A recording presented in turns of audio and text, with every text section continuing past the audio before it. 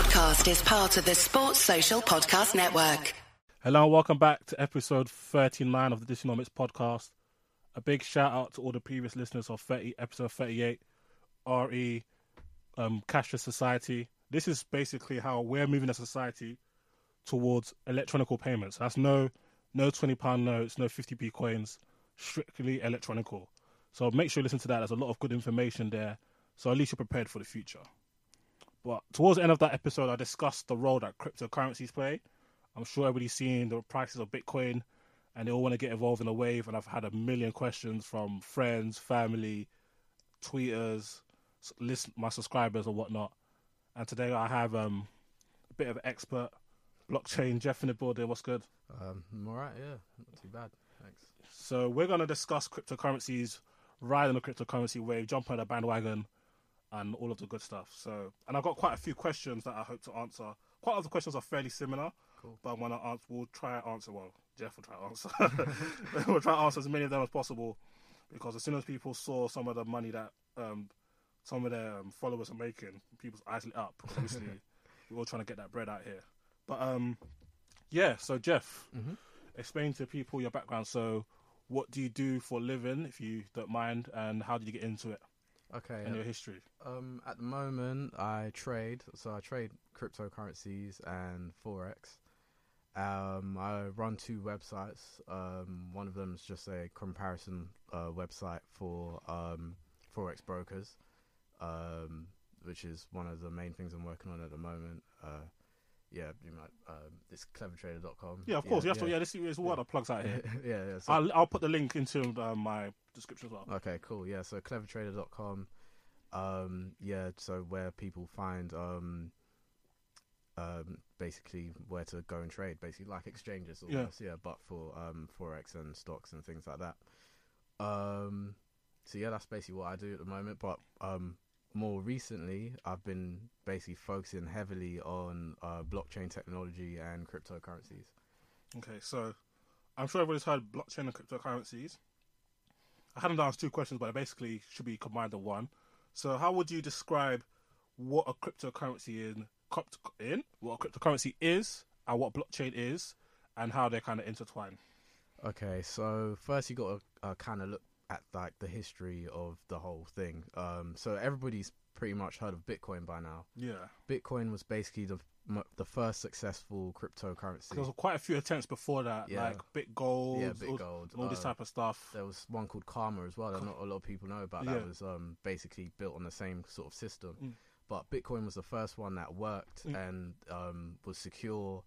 And basically what it was just a currency that you don't need a bank to transfer. Basically, that's the simplest form. You can send it to anyone in the world, anywhere, and it's secure, and you don't need a middleman. It's basically upheld by something called blockchain technology. And what that is if you imagine, instead of having... So basically, the current system at the moment, like with the internet, for example, if you log onto Facebook, you have to go through their servers to upload something, and everything's centralized into that one server. So everybody's data is in that one server. Whereas with blockchain technology, every bit of that data is shared on everybody's computer. Everyone's computer can be a server. Yeah. So for Bitcoin, Bitcoin is basically kept running and upheld and secured because all the data is there on everybody's computer. So everyone is in control of their own money. So you don't need to go through one central point. That's why you hear the word decentralized. It's not like how we have like a bank where your money is stored in one place. You've got the Bank of England who control currency in the UK. I had a podcast on monetary policy, listen to that. But with Bitcoin, it's all over the gaff. So yeah, go on. Yeah. So basically that, it's all over the... basically, it's like a ledger. So imagine a piece of paper that has all the lists of transactions, and everybody can see these transactions. Meaning, if anyone tries anything dodgy, the whole network will know. So that's what secures it. It's also secured by cryptography, which is like codes, which basically lock things up. So you can't hack a Bitcoin, you can't copy a Bitcoin, you can't. And you can't go back and basically say, I have 10 Bitcoin in my account when you don't, because the network will know that's not what is on the ledger. Yeah. So that's basically what blockchain technology is and how cryptocurrencies work. Yeah. So cryptocurrency is just basically a digital Currency. Currency. So there's quite a few of them. There's when I was on I think I was Crypto Pro, and I was scrolling down because it ranks digital cryptocurrencies by market cap. So that's basically the amount of money in it. So obviously Bitcoin has the highest market cap. Yeah. And there's 1,400 different crypto coins. There's a lot of cryptocurrencies at the moment. Yeah, there's loads and loads of them. But we're gonna focus on a few. Mm-hmm. But so they're just basically digital money in a sense. Mm. So let's talk about Bitcoin first. That's probably the most popular person in like kind of like the most a popular kid. It's a popular kid. It is. It's the Migos of the cryptocurrency world. So Bitcoin. So it started by we don't even know if it's a person. Satoshi Nakamoto. Nobody knows who he or she is. It could be a group, but never been seen. No one knows who he is. All we have are a few emails and a white paper, which is basically a document that stated what Bitcoin was, and that's all we have of him. There was no trace. When was the last contacts correspondence? Was it how many years ago? I think it was in 2010, 2011, something like that. He, she, or the group are just ghosts, but the funny thing is they have, we say 980,000 Bitcoins. Yeah, exactly. So do 980,000 times by $17,000. I think it came up to like $16 billion. $16 billion worth of Bitcoin. So wherever they are, there could be an Exxon but you don't know, but they're rich. I want to find them particularly. But yeah, so that started by Satoshi Nakamoto. Yeah. I think it's important to note that the whole reason why Bitcoin was started is because of the financial crisis in 2008. Yeah. So Bitcoin came after that because people had lost faith in the banks. People didn't trust the banks because banks could do anything with your money. Like, I think you've done a podcast on central banks and interest rates, and the banks can basically devalue your money. Drop a hat. Exactly, just like that. The only thing that's stopping them doing it is cash, because obviously cash, as I said in the last podcast, cash has no interest rate. If I take out £100, you can't charge interest in that because I have it physically. But if they can restrict cash, they can put a negative interest rate of, let's say, negative 50% if they wanted to. That's the dangers of going to cashless society. But also, what I wanted to say is that in terms of what you said about the banks will do anything, in Cyprus, I think it was 2013 when there was economic crisis, they were taking money from, if you had a certain amount of money in your ISA, in your savings, they'll take a haircut out of it. Wow. Yeah, they got the ability to do that. And I think in Argentina, they said you can't take money out your cash point. Like, they can do this. Yeah. So, like, obviously we saw the crash in 2007 to 2008, and then that caused kind of like a radical change. Exactly. And then it was the perfect time for Bitcoin to come out. Yeah, it was a perfect time. And so it came out and people took it on board because people for political reasons believed the time of the banks is over. We need to take control and responsibility for our own money, and Bitcoin is the way to do that. It was very clever. It was genius, and whoever Satoshi Nakamoto is, whether it's one person or a group of people, they're very clever. But at the same time, I think it's important to note that because they hold so many Bitcoins and they're no one knows who it is, if they're alive or not, or if they care about humanity or not, because they could come out, let everybody adopt Bitcoin, and then one day decide they want to sell all their Bitcoin out of nowhere, and that would send the markets tumbling down. Exactly. People like that are known as whales. Yes, they? yeah. Whales. So what they said, 40% of Bitcoin is owned by a small group of people. Yeah. And it's controlled by miners as well.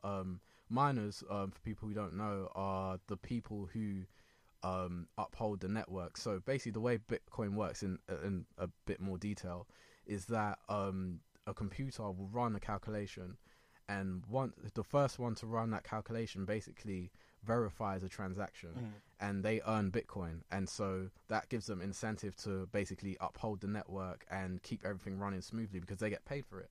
And that's how Bitcoin sort of stays reliable, because they're not going to do anything to mess with it because they get money from it.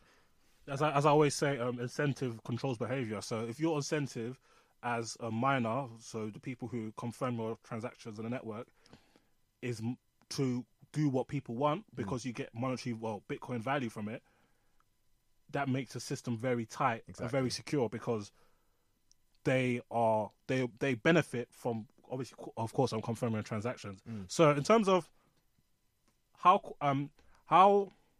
blockchain works by, obviously there's a certain amount of certain time period per block. So is it 10 minutes per? It depends with on what blockchain it is and what coin it is. Yeah, I'm talking about Bitcash. Bitcash, not Bitcash. Bitcoin. Yeah, I think it's about 10 7 to 10 minutes. 7 to 10 minutes. Yeah. So I obviously want to do comparisons in terms of the coins, in terms of how quick they run. Okay. So in terms of like how many transactions can Bitcoin do per second? second. It is something terrible, like seven Yeah. transactions per second, which is rubbish. Because if you look at things like Mastercard and Visa, they're doing like 20,000 per second. Exactly, yeah. Per second. But yeah, so in terms of like mining, what I want the listeners to know about it's crazy, because obviously you can earn money. Well, you earn Bitcoin by mining. People have like whole farms full of like networking computers, so they could get to the Bitcoins as quickly as possible. So what do you say about doubters who say this is a really inefficient way of upholding the network? I'd say they have a point, and if they're talking about electricity consumption, they're kind of right in that sense. But we actually spend a lot more electricity printing money and dealing with the normal currency we have now, so it kind of balances out. And at the same time, like you said, with the miners, they have the incentive to keep things right, so that makes it efficient in my eyes. But there are still better options out there. We've got to think about it this way. Bitcoin was the first.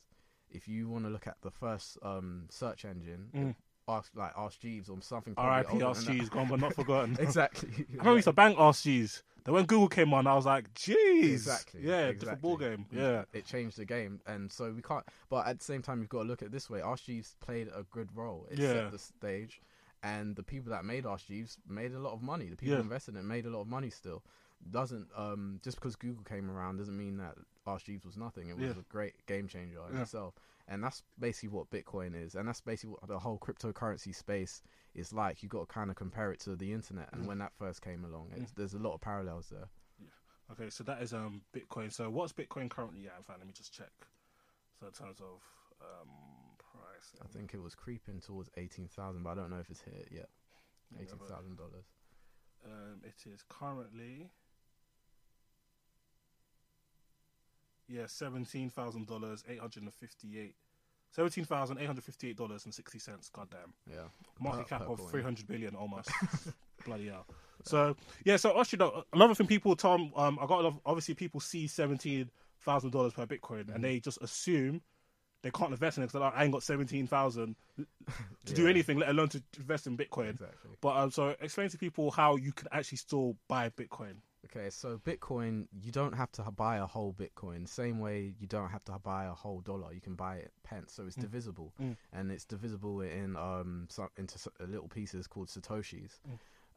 So you could literally take a tenner and buy a tenner's worth of Bitcoin, and that would be your investment in Bitcoin. Yeah, it might come up as 0.00001 Bitcoin, but if it goes up for 100%, you've made money the same way. Exactly. So so I don't think it's too late. But we'll talk about if it's too late. Okay, cool. We spoke about Bitcoin.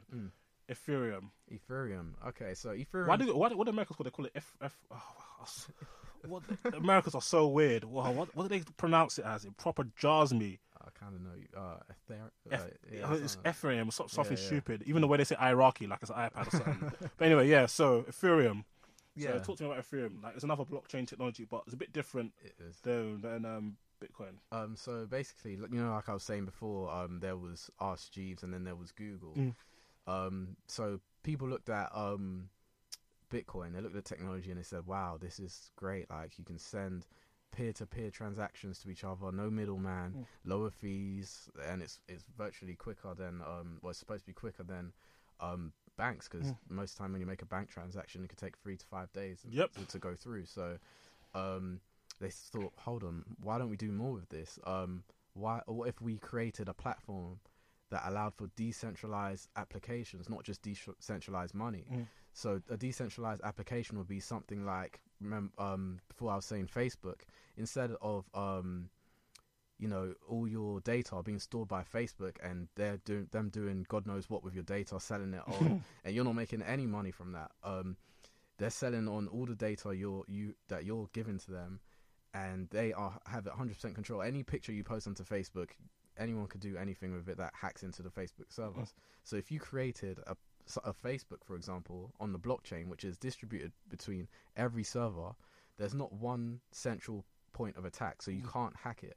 If you try to hack literally millions of computers, you just couldn't do that. Yeah, it's impossible.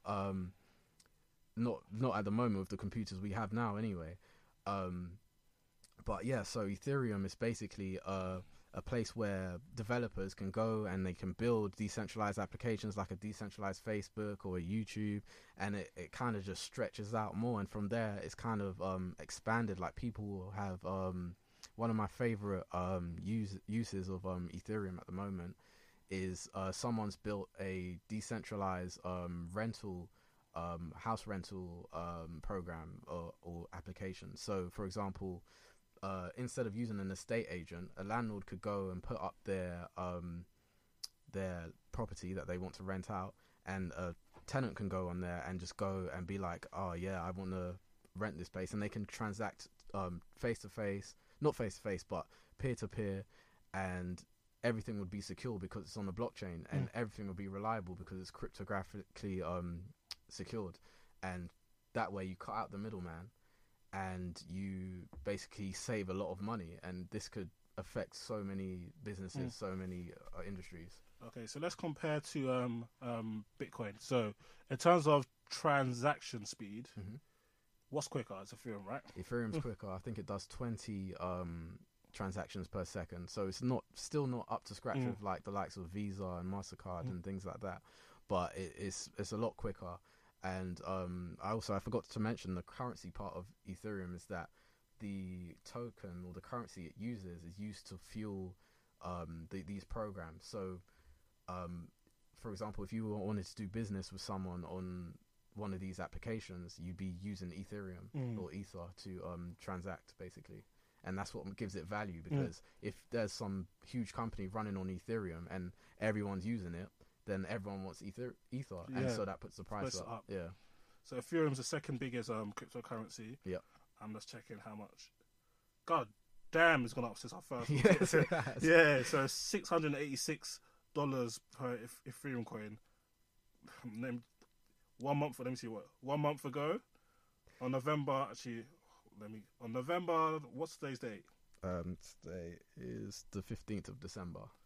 Okay, 1 month ago, it was half that, $329. So instead of going dates, guys, if you put £100, $100 in Ethereum, you have $200 worth now. Exactly. Stop going on dates. Anyway, so that's the second biggest. I have to push out agenda on my podcast as well. That's the second biggest cryptocurrency. Okay, cool. So that's Ethereum. So and another. It's still not too late to get involved in that, because like I've got some Ethereum. So I'm sure you have, and quite a few of my friends have got some, and they've seen some returns as of so far. So it's still not too late. Okay, speaking of speeds, Ripple. So that's causing quite a big wave this week. Yeah. People have been looking at me envious because I keep tweeting about Ripple because we're in bit so far. So Ripple is a bit different to both, because it's actually, we've been talking about decentralized, so it's not like banks. There's no central point. Whereas Ripple is actually centralized, so hasn't got the same identity as most of the other cryptocurrencies. As somebody who's kind of more involved in the crypto community, how is Ripple viewed by quite a lot of the hardcore cryptocurrency fans? I know they must hate it. They don't like it. There's a lot of I need to get on them forums to see what they say, so I can start trolling as well. But go on. Yeah, they don't like it because it's centralized, and it goes against the philosophy of like cryptocurrencies, which takes away the banks. They call it a bank coin. Yeah. But it's backed by banks. Yeah, that's right. Exactly. So but at the same time, because it's backed by banks, the wider population is going to see it as more legitimate. Yeah, and I think that's more healthy for the wider cryptocurrency world, because then everyone, when you come into Ripple and you feel confident about Ripple, maybe start looking into something else, and then basically people start investing in other cryptocurrencies. So it helps the whole crypto space as a whole. But one thing to note as well, the guy that actually created Ripple, he stepped away from Ripple and he's created something very similar called Stellar.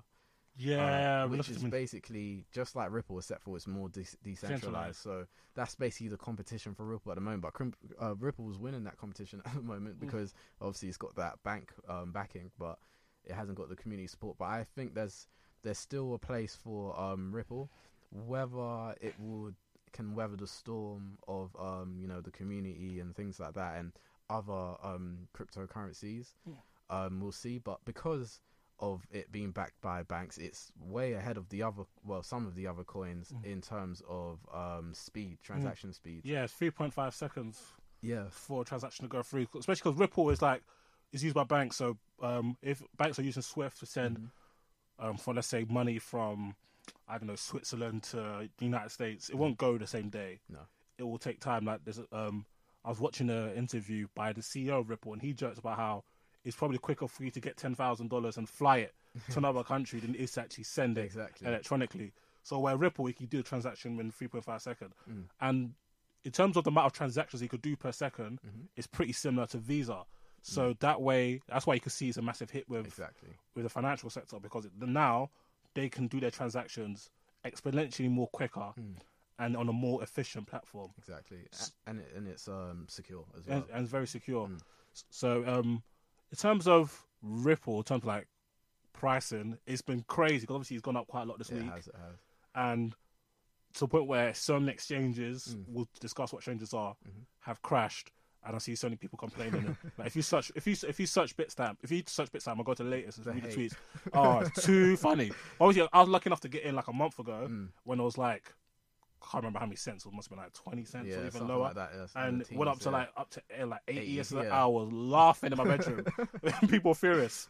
But so in terms of like, how do you rank Ripple in terms of the technology compared to the other coins? I think the technology is very good for Ripple. I would rank it up there within the top 10. But I'm saying that with kind of a hesitance, because I'm one of those people that believes in decentralization. So do I. Yeah. So do I, but I also believe in bans, so that's why I invested in. That's why I invested in Ripple. That's a good because I know a lot of people who are against it, but they're invested. They're just seen it as a vehicle to make money, and that's how I see it. Exactly. Yeah. So that's fair enough, and so yeah, Ripple is definitely up there.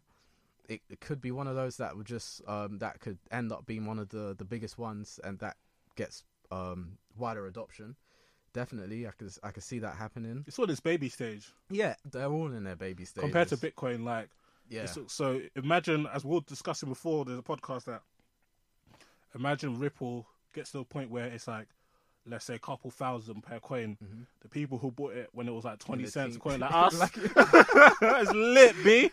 So so try and get involved while you can, because like even if it's just like £10, you're gonna spend £10 on a Uber Eats like me, which I'll probably do when I get home. Young jerk pork and that. But like if you drop 10, like what is the worst that can happen? Exactly. Really. So it's something to look into. So that's Ripple. What else I want to discuss? IOTA. Oh yeah, IOTA. IOTA's a different one. IOTA isn't actually built on a blockchain. It's Tangle. Yeah, something called a Tangle, which is basically kind of an upgrade of blockchain. I love IOTA myself. Yeah, I think when I was reading IOTA, I was like, this makes a lot of sense. But you're probably best to explain how a Tangle works and how it differentiates from blockchain. So with a blockchain, you need miners to verify a transaction. They need to run calculations over and over again with a system called proof of work. And it takes a lot of electricity, and you need the whole network to verify your transaction. Hence the speeds. Exactly. Yeah. But with a Tangle, you only need two other nodes, so two other computers in the whole network to basically verify your transaction. And when you make a transaction, you verify two other transactions. So by partaking in by making transactions, by partaking in the network, you're helping the network speed up. So that means when more people join it, instead of slowing down, it will speed up. And so when it gets to the point where there are millions of people using it, the transaction speeds are going to be crazy. Yeah. And on top of that, because it's in a Tangle and because it's the way that it's actually structured, it's so secure, it's so strong. So basically, one of the possible weaknesses in the future with blockchains is if quantum computers, which is something very complicated, but really, really powerful computers, do something called a brute force attack or DDoS attack, which is where they send loads and loads of traffic to a server and it crashes. Blockchains, you could spam, like theoretically, with quantum computers, you could spam the network and it would slow down. But if you try to do that with the Tangle, you just speed it up. Yeah. So I always say it's kind of like the Incredible Hulk. The more you attack it, the stronger it gets. Exactly. So. And the good thing about Tangle is that because you're verifying up transactions, there's no fees. Exactly. So whereas like even the other day I tried to send some, but the exchange was down. I tried to send some Bitcoin Cash to my Bitstamp account, and I saw I had a transaction fee. I could choose how much fees I want by the speed. So obviously the higher the speed, the more fees I pay. Whereas if I was on the IOTA network trying to send IOTA to somebody else, it would be another sort. Exactly. So that's something that also saves you money. So I think IOTA is a very interesting coin. It was interesting because there was rumors of them working with Microsoft, which pushed up the price. When Microsoft came out, I was like, nah, brother. I just see the price go down quick. I didn't actually mind because I got in at I got in at 35 cents, and I think now it's at let me see how much it's at now. It's about $4. Oh god damn! Hey, Blockchain Jeff in the building, yeah. That's why I haven't got into IO. Oh, I'm livid. What? God damn. That's why I was raving on about it. You've been raving on. What is, yeah? I'll still just focus on Ripple and Ethereum, innit? And also because I wasn't really getting on other exchanges because I'm still too scared. Yeah. The thing of it, as we said, with the nature of blockchain, like it's not like normal banking. So say for example, somebody Deets is when somebody has hacked via the dark web. They've got your hackers have got your details. They sold them to somebody, and this person decided, I'm having a go around. Let me just go and order some pizza. So they order some pizza on your behalf, yeah. So if somebody does that to you, you can't wake up and say, "What? I didn't order no damn Domino's." You can call your bank. They'll be like, "Okay, cool, get your money back." Exactly. If anything bad goes on in Bitcoin, there's nobody to call. Exactly. The transactions are final. They cannot be edited or reversed. And also because there's no real infrastructure, there's no real like governing body. Anyone really can set up exchange and say, yeah, you give us this money or you send us your Bitcoins, we'll transfer them for you. So I was way too. Yeah, you've got to be careful. So now I'm starting to clock what exchanges to use, but unfortunately, a lot of them are down because too much FOMO, traffic. fear of missing out. Exactly. Everybody's trying to jump on a wave. But yeah, like, IOTA is a very interesting coin. It is, and another thing that makes it stand out is that it's built to integrate new technology and a new protocol called Internet of Things. So in the future, in the very near future, for example, have you seen a technology called Hive? Where it's like it's an app on your phone. You can heat your house up when you're at the bus stop. You seen that? Oh yeah. That sort of thing. So basically, everything's basically going to be like that. Everything's going to be interconnected.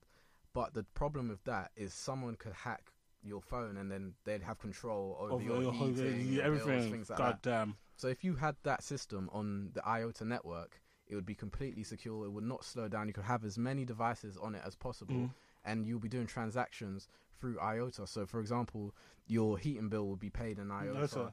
Another thing is like driverless cars, which is coming very soon. You see a lot of it around in the news and tech news and stuff. Say, for example, you bought a driverless car, you could rent out that car as a taxi. You could just be a self-driving Uber and earn you IOTA as it's going. Imagine that. Yeah, exactly. I'm still scared of self-driving cars. I'm not gonna lie to you. Which makes no sense because I definitely jump in airplanes. But technology is so interesting. So yeah, IOTA's definitely one to watch. Okay. So we discussed quite a few of the popping coins. There's a million of them. If we were to discuss all the coins, we'll literally be here until 2020. So we're not going to do that. However, I'm going to talk about like the investing side of it. So both of us have invested. We're in a group where loads of people have invested, and we laugh at how people get like how people like watch the price every 5 minutes. Yeah, that will obviously drive you to early death. As if dating women wasn't enough to to finish some of us. But you're asking for trouble. I know. I love this game. But yeah, so in terms of investing, so we'll talk about there's the day-to-day trading and more like the long term. So describe the difference between two approaches and what do you reckon probably is best for like a newbie to adapt? So first, I'm just gonna say, like, this isn't financial advice, guys. Do your own research. And Yeah, stuff. yeah. Because if you lose money, you come to message me, but I'm gonna say sorry about it. Don't cry, don't beg, fam. But yeah. So basically, there's like day trading, and with day trading, you basically it's every day. You jump in and out of positions, and you're just trying to get into the market, make a little profit, then jump back out. And in the long term, you just hold onto a position for a long time, hoping that price will go up in the long term and exponentially and make you a lot of money down the road. For cryptocurrencies, I would 100% say the long term road is better because this market is way too volatile. And you see it because what a lot of people don't realize before they jump into the markets is that it's fully controlled by human emotion. When price goes up, it's because of greed, because people are scared of missing out, fear of missing out. They want to jump in.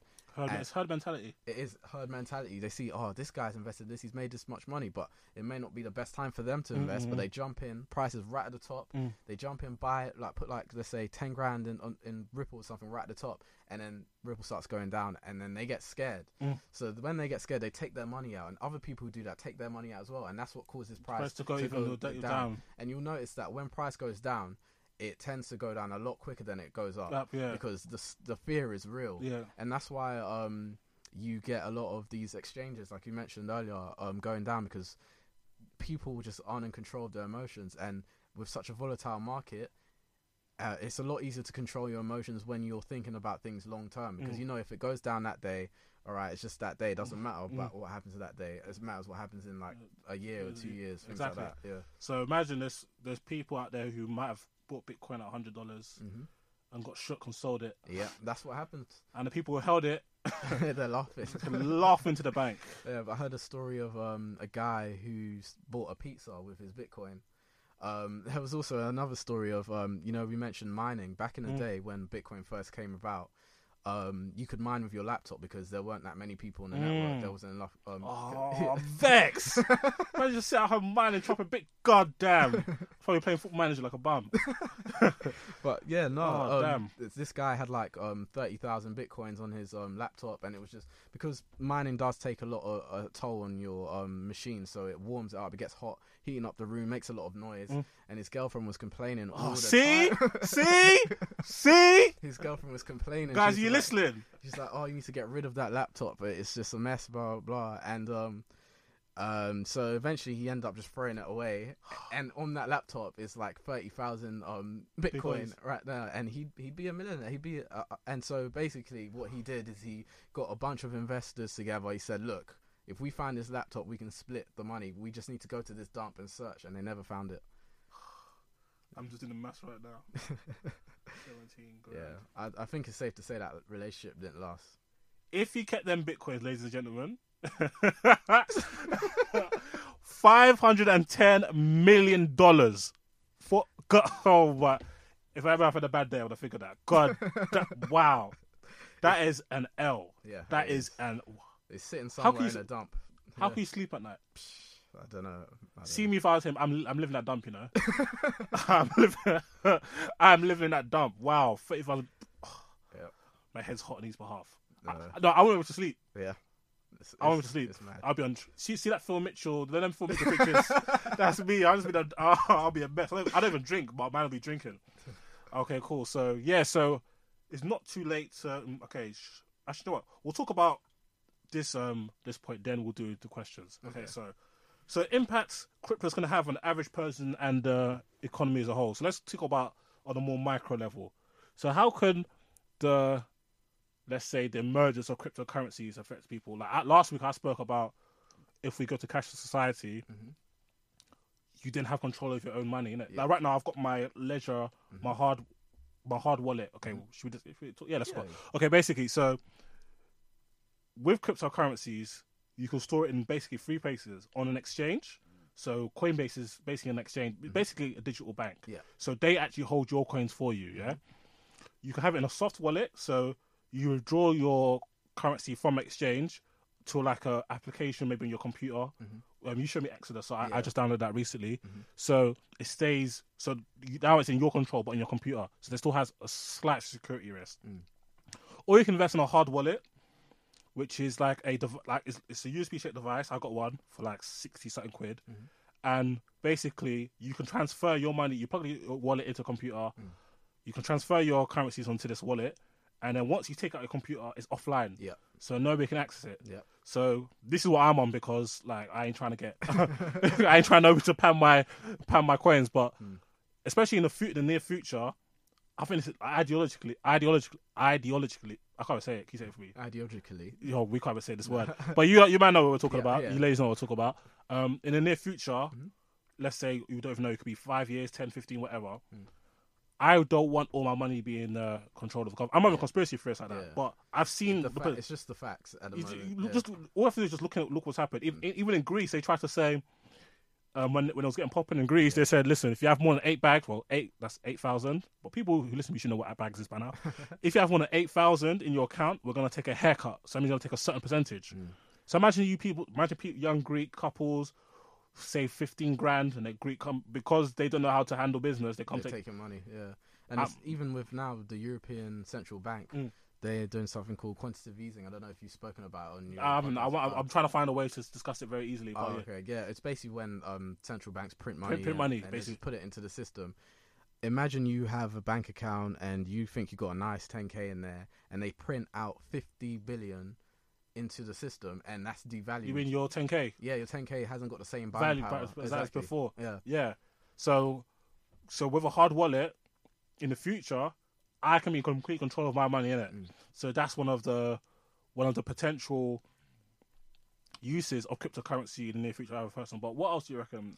I think obviously international payments are going to be a lot easier. Like send the money back home to Ghana and Nigeria and that. Just quickly ping Artie a quick Bitcoin. Exactly. Well, if you can have a whole coin. And it's going to help businesses over there as well, because they're going to be able to do international trade a lot easier. They're not going to have to set up a bank account. Like the example I use a lot of the time is a farmer somewhere, let's say for example Ghana, is going to be able to receive money with no fees or do business with whoever he wants. He doesn't have to set up a bank account. So for example, if he hasn't got a credit score or anything, he can set up a business and start getting money.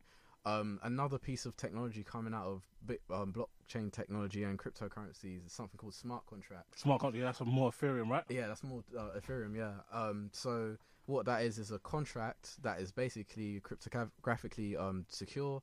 It's a code. And what it does, it can hold and store coins and distribute them depending on the terms of that contract. So one example I use is the same example with the farmer.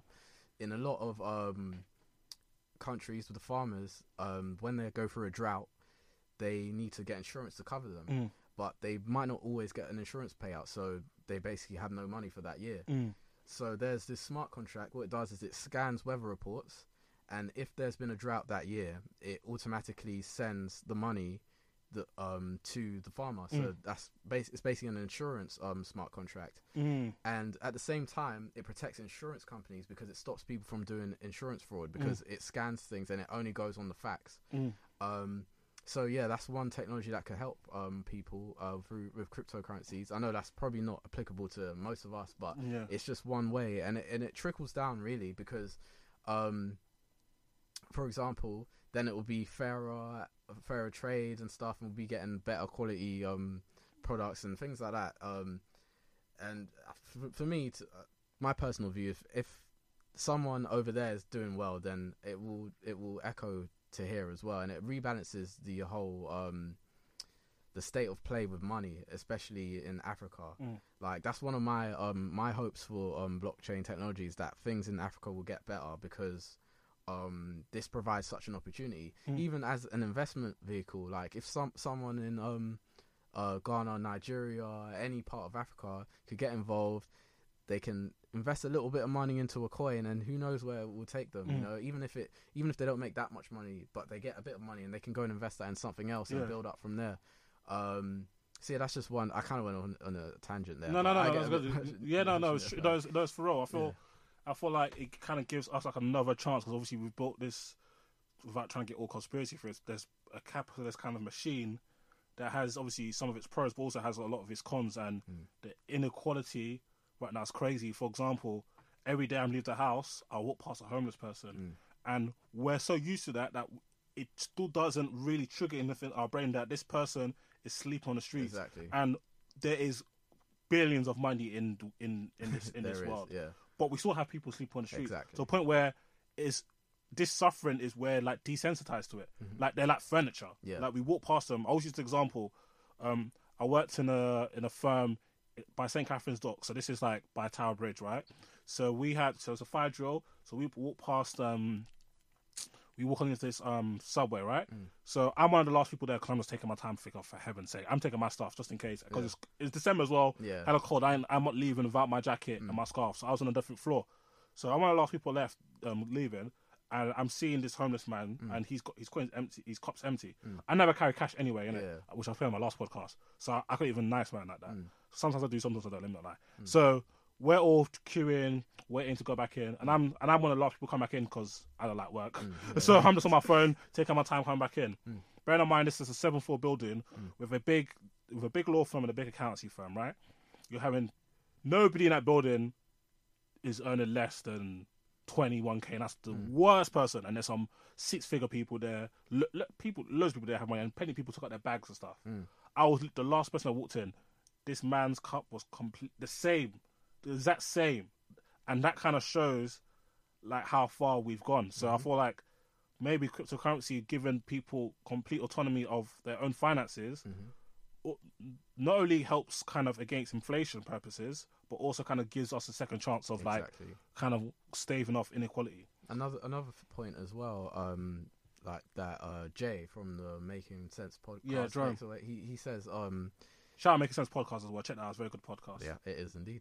But yeah, he always makes he made the point that basically the generation before us, they had property. Investing in property was not that hard for them. Listen, to now it was nothing. Basically. Yeah, it's not the same as now. Now you need to be a multi-billionaire just to get a shed in London. But go on. Basically, yeah, this could be our version, our generation's version of that. It could be our vehicle. Because, for example, if let's say Bitcoin goes to $1 million per coin in the future, and we've been able to get even a small percentage of it. It's basically the same thing. The generation before us will struggle to do that. It's not fair on them, but I'm sure there'll be other coins as well. This is just Bitcoin because there's more than one coin. But getting a Bitcoin, for example, will be hard for them. For us, we'll have Bitcoin. It's our version, and you can hold on to it. You can pass it down to your kids. Yeah, things like that. So there's so much social benefits for that. Bitcoin and blockchain technology is bringing to the table, and that's kind of what the hype was that drove it in the beginning. Before everybody knew about it, the people that were driving it were passionate about it because of what it could actually do and where it could take them, and where it could take the world. And that's how it's gotten this far. It's not because everybody's just pumped into it to try and get rich, because before that no one cared about it. You don't give a damn. I was watching did you watch that Netflix show? Yeah, the Bitcoin documentary. Yeah, so it was funny because it was going through like the history of Bitcoin. So there's these Bitcoin users, and they were like outside of some sort of court in New York or somewhere in America, and they were trying to convince people like, listen, we'll sell you Bitcoin right now if you give us money. So it's like only $600, yeah. And then this woman, you know what I'm talking about? Yeah. Oh, it gives me so much joy. I'm gonna try to see if I can snip the video, yeah. She's like, I don't believe in Bitcoin. This is what I believe in. She was waving a dollar bill and like a dollar. He goes, listen, I've made 30% in a month. What have you done with that? She's like, well, come and see me next year. She said to him, all right, cool, boy. If he saw her next year. Yeah, listen, like, Baz coin went from 6 bills to 17 bags. So it's a bit mad. So yeah, man. I think there's a lot of positive social utility in Bitcoin. In terms of the economy as a whole, like, I think it's very interesting to see how not just Bitcoin, cryptocurrencies will play in terms of like the power of the banks, the way the banks, and especially central banks, yield kind of power over the economy. Yeah. So like, how do you feel because we've seen them try to smear Bitcoin for years, and now it's too late. Even Jamie, we'll talk about how Jamie Dimon was talking smack about Bitcoin only for JP Morgan to go buy it when it went down. But exactly. That's neither here nor there. So what's your thoughts in terms of Bitcoin and the wider macro economy? Well, we got to understand the central banks have basically rule the world. They're not going to let go of power just like that. Yeah, they're not. So that's why you're seeing banks creating their own blockchains, getting involved, trying to create their own cryptocurrencies, and you're seeing governments start to build their own cryptocurrencies as well. So that's just going to be their way of getting in. They're going to be like, oh, this technology is great, but we have it, and you can trust it because we have it. We've been serving you for years. Just come to our cryptocurrency. But I think the wider population isn't going to be aware of the decentralization benefits that they'd get using other coins. So, and people go with what they know, basically. Yeah. So that could be a way that they would hold on to power by adopting it. In Venezuela, recently they've announced they're creating their own cryptocurrency. China's created their, of course, China's made one. They have to control this. What they did is they banned Bitcoin, create their own cryptocurrency, bought Bitcoin, and they're slowly going to reintroduce it back. That's it's all about control, really. So basically, that's how it's going to affect the wider macroeconomic system. Like the banks, they're just going to try and take control, get involved. Also, they'll try it with regulation, but I think... Yeah, I was going to discuss regulation. Like, how do you reckon that's going to play out? I think it's going to take a long time to draft something that's going to work. Because otherwise people are just going to jump to privacy coins. And what privacy coins are basically cryptocurrencies that are basically untrackable. You don't know who owns them. So like Monero, for example. Yeah, Monero. Yeah, Monero, you can even hide your IP address. They won't know where that money's gone to, where it's come from, how much there is. It's so secretive. So they have to be very careful with what they do. And I think they know that. That's why they're not saying too much. A lot of the time when they speak about cryptocurrencies, a lot of the smart officials go, you know what, I don't think it's our time to touch it yet. We'll just let it do its own thing, let it grow. It's too young. And some people just want to stamp on it and just get the regulations on it. I think, so it'll be a slow process, but there will be some regulations. I think the regulations, the way that I think ideally it would work, is the regulations should be on the exchanges. Yeah. And the coins should be just left freely to run. Because at the end of the day, I don't know, everyone's going to have their different points of view, and there's a lot of fear and FUD is what the community calls it, which is fear, untrust and distrust or something like that. So basically it's just fear mongering, and people going, oh, Bitcoin's being used on the black market, but real cash is being used on the black market. I find that crazy. So when those people running people over in London, were they driving a machine full of Bitcoins? Exactly. Or how did they buy the car? Did they buy it with Ethereum? Like, exactly. It's just nonsense. Or how do people pay drug dealers? Do they pay them in Bitcoins? No, I think they pay them in cash. So exactly. It's just complete nonsense. It is. So don't buy that, people. And you'll find most of the people, like we said, Jamie Dimon, he caused, he was saying Bitcoin's rubbish, it's a scam. It caused a mini crash in Bitcoin, and the next couple days, JP Morgan, which he's the CEO of, was buying a lot of Bitcoins for cheap. So a lot of this is just manipulation. Like I said before, the market's controlled by emotions, and if you control people's emotions, you control the prices. The markets. Okay, so let's go through some listeners' questions. Alright, cool. We got H_London1. Is there? I think you might have answered this, but we'll ask on the podcast. Is there any way developing nations can implement crypto's blockchain tech to their advantage? So like I said before, with Africa, it could rebalance things there and the economy there. Venezuela are creating their own cryptocurrency, which is backed by their own by diamonds, oil, and their natural resources, which gives it more legitimacy than fiat, which is just normal currency, because it's actually backed by something else. So you can't, exactly. So you can't just print out as much as you want. But at the end of the day, it's still centralized. So, but it's still a step in the right direction, I think. So that's one way they could help them, because Venezuela actually have a lot of sanctions on them. They can't do business with a lot of other countries, but with a currency which is based on a peer-to-peer network, you don't need a bank, so they can improve their currency, their economy via that way. Okay, so I hope that makes a lot of sense to you. Okay, cool. So we've got Party SRC. How does someone actually invest in cryptocurrency? Is it too late to invest in cryptocurrency, and what are the best ones for the future? Also, Omi_J asks basics for beginners wishing to enter that world.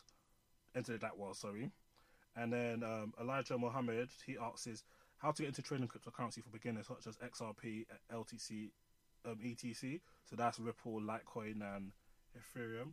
I'm going to read the questions that all sound similar. Mm-hmm.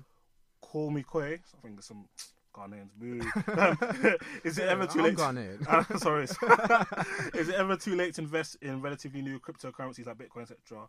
If your assets are limited but you still wish to invest, how sizable should your initial investment be? And then he also asks, where are the safest places to invest in cryptocurrencies? Mm-hmm. And okay, cool. So those are the ones that kind of sound similar. So basically, is it too late? Where to invest? What are ones to look out for? Okay. So it's not too late at all. It's very, very early. Some people don't even know what a cryptocurrency is. I had a debate with a guy on the tube who apparently used to work in the FX industry, the forex industry for 40 years, and he didn't even he didn't know there was technology behind Bitcoin. He just thought it was digital money. And so I clearly won that debate. We lit. It's not too late. It's very early. If you look at the prices of these coins, some of them are still in the cents and the pence level. You can get in. You don't need a lot of capital to invest. As for the right places, that's a bit more tricky, but I'd always direct people, as buggy as it's been the past few days, I really think Coinbase is the best place for beginners because it's a simple interface, and it's just a way for you to just put in a little bit of money and just to test the waters, get yourself familiar whilst you do your research. It's the only reason it's had trouble recently is only because there's so many people trying to use it at once. I think you gave the example earlier when we were speaking about like Yeezys. Yeah, Adidas, their website crashed because so many people want to use Yeezys. Exactly. So it's the same thing. So like, don't be discouraged in with these websites like Coinbase because they're proper. It's just that if 10 trillion people are trying to buy Ethereum, so they can switch it to go buy Ripple. They're gonna have issues, but I watched the interview with their CEO, and they're working to get that resolved, and they seem to have really good customer service. So that's what Bitstamp is one I use. I use Bitstamp. That's where I cut my coins from. It's pretty simple to use, but obviously they're having problems with verifying people because for the exact same reason. And in terms of coins to look out for, what would you say? I just want to say one thing about the exchanges as well, because there's some dodgy ones out there as well. Bare dodgy ones. So you've got to be careful. Bare dodgy ones, yeah? Do your research. If you see exchange, type the exchange. Okay, let's say the exchange was called, I don't know, Big Benson's Cryptocurrencies, yeah? Type in Big Benson's Cryptocurrencies in Google, space Reddit, space review.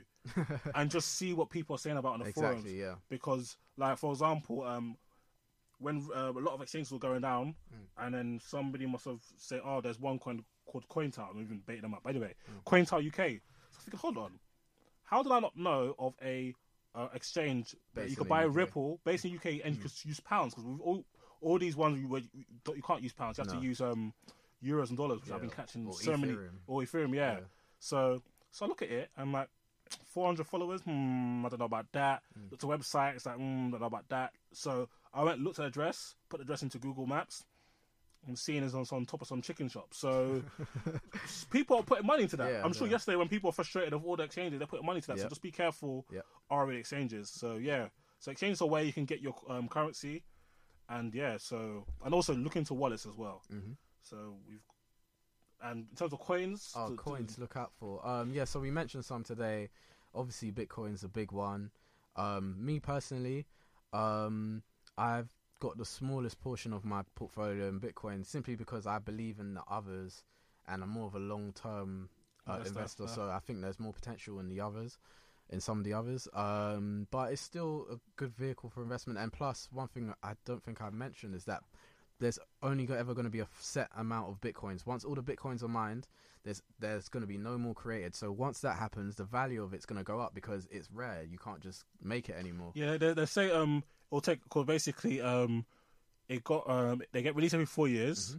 No, it's every 4 years, and the number of coins per release gets halved. I swear. Yeah, it gets halved. So I think there's how many's been released? Is it 21 million so far? Yes, actually, about around that. Yeah. Yeah. So they says there's about 100 years left of Bitcoin releases, isn't it?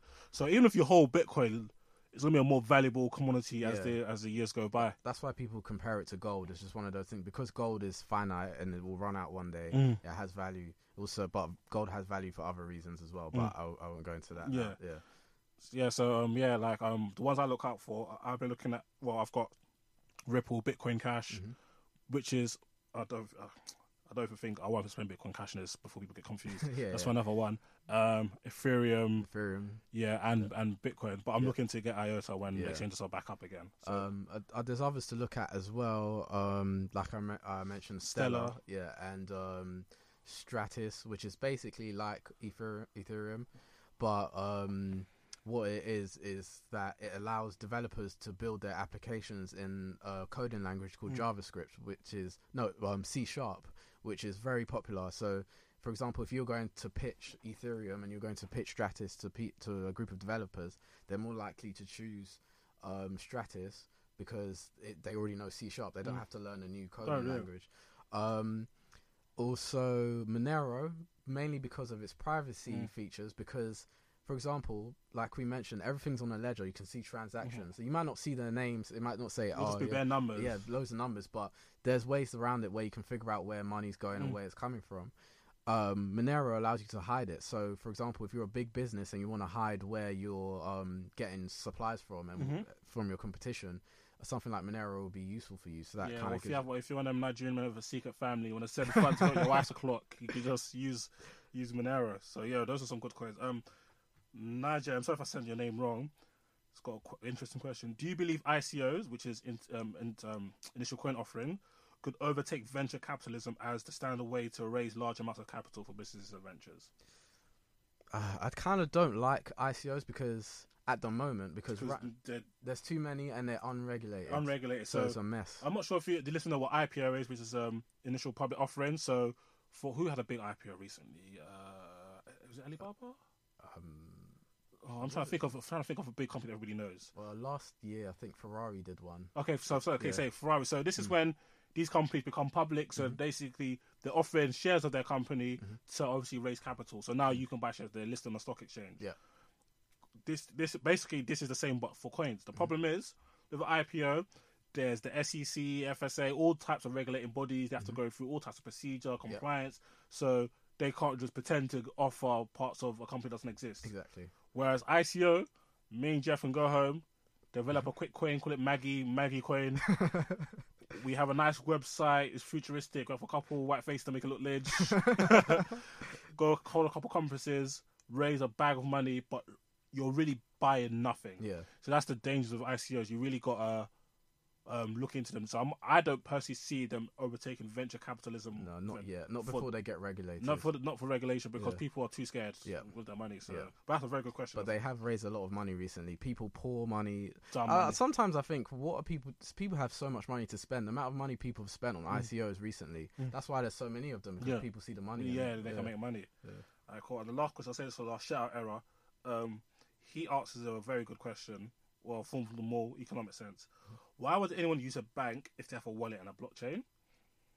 And the second question, which is probably a bit more technical, what a futures market, and who cares about it? So so we'll do the first question. So why would anyone use a bank if they had a hard wallet and a blockchain? Well, they might not want to use a bank, but at the same time, with a bank, you get that security. If your money goes missing, you can ring up your bank, and they will put it back into your bank account. So there's that. There's some people that will cherish that more. Some people prefer security over freedom, and because there's always going to be people like that, there will always be a place for banks.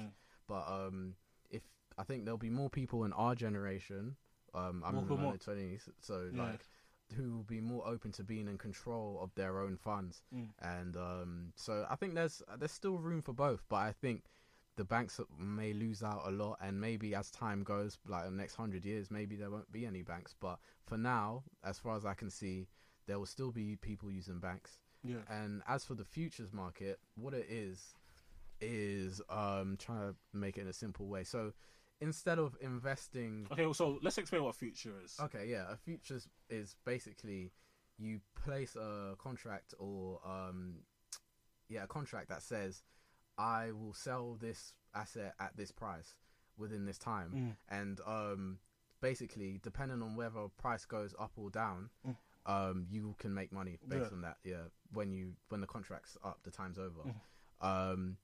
Bitcoin recently got introduced into the futures market, and the reason why it matters is because, firstly, it legitimizes Bitcoin. Everyone thinks, oh wow, yeah, Bitcoin's in the futures market, so yeah, it must be something real.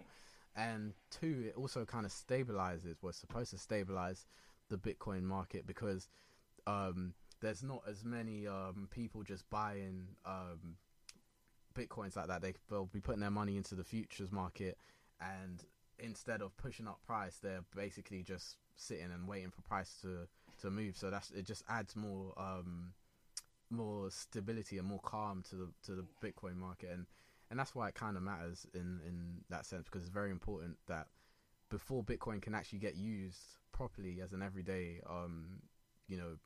like cash system, it needs to be stable. So I thought that was a good question. What I wanted to end on, I've actually lost my train of thought. Which is, I could plug some stuff. Yeah. So anyway, this is the time to plug. So first of all, your social media, where can we catch you? Twitter and Instagram at Blockchain Jeff for both of them. Also, me and two other guys, Andy and Courtney. Andy's a programmer and Courtney's a mathematician. And we have a podcast. So we've got a trader, programmer, mathematician. That's a proper 30 group of friends. We known each other since high school. So but yeah, we're running this podcast talking about blockchain technology, cryptocurrencies. We also have a group chat. What's it called? The Blockchain Bandits podcast. So where can we find that? What platforms can we find it? YouTube, Castbox, iTunes very soon. We're still working on that, having some trouble setting up on iTunes. But that should be done very, very soon, hopefully by this week. There's a SoundCloud as well. We have like educational videos on our YouTube channel. They're very good, by the way. I like them. We just kind of try and break things down to people so you have a better understanding of like the investments and the technology and stuff like that. Also some technical analysis, which is basically the charts and price analysis and things like that. Soon we'll be setting up some more educational things so we can have some more time to educate people. We also have a group chat, which you're in. Yeah. It's filling up fast. We probably will have to move to Telegram soon, because we're basically at 100 people now. Yeah. And I think the maximum capacity is like 200 on WhatsApp. So yeah, we'll be moving to that. So yeah, Blockchain Bandits, check us out on YouTube. At Blockchain Jeff is my social media. So yeah, that's basically it. Yeah, so don't worry if you didn't catch that, will be in the description, or you can just hit me up or tweet me, and obviously I'm gonna tag him on the post on my social media. So yeah, thank you for listening, Jeff. Thank you for joining. Thank you for having me. I've enjoyed it. It's been great. People have been bugging me about cryptocurrencies, especially my friend Boomy. So shout out her. She's been bugging me for at least 3 months to do a podcast on it. So I've finally done it. So if you listen to this podcast on SoundCloud, please retweet on your SoundCloud and follow me. I'm almost at 1,000. I want to do a post saying, yeah, I've reached 1,000, so help me out, I beg. Also, tell people about this, because past information is one of the beauties of the world. If people like Jeff didn't exist and I didn't exist, some of us might not know stuff. So it's always good to pass information. It's good to learn off each other and bring people in. Also, if you listen to this on Apple Podcasts, please subscribe and give a review. Preferably 5 stars, but if it's not 5 stars, I don't mind. Just say why not. 5 stars, please. Yeah, but don't be a bum. But yeah, it's 5 stars, be. But yeah, definitely do that and subscribe. It just takes 2 seconds. Just type in Dysonomics on iTunes and then click subscribe and give a nice rating, and that helps me shoot up the charts. So I need to be matching all those BBC and FTs in the charts. But yeah, thank you for listening. Also, remember, we're not financial advisors, so if you go invest in money and it fails, listen, look at yourself in the mirror, because that's the person who paid the fees. It won't me be. But anyway, shout out Ripple for making me feel good this week. I'm feeling nice and have a nice weekend. But yeah, thank you for listening and God bless. Sports Social Podcast Network.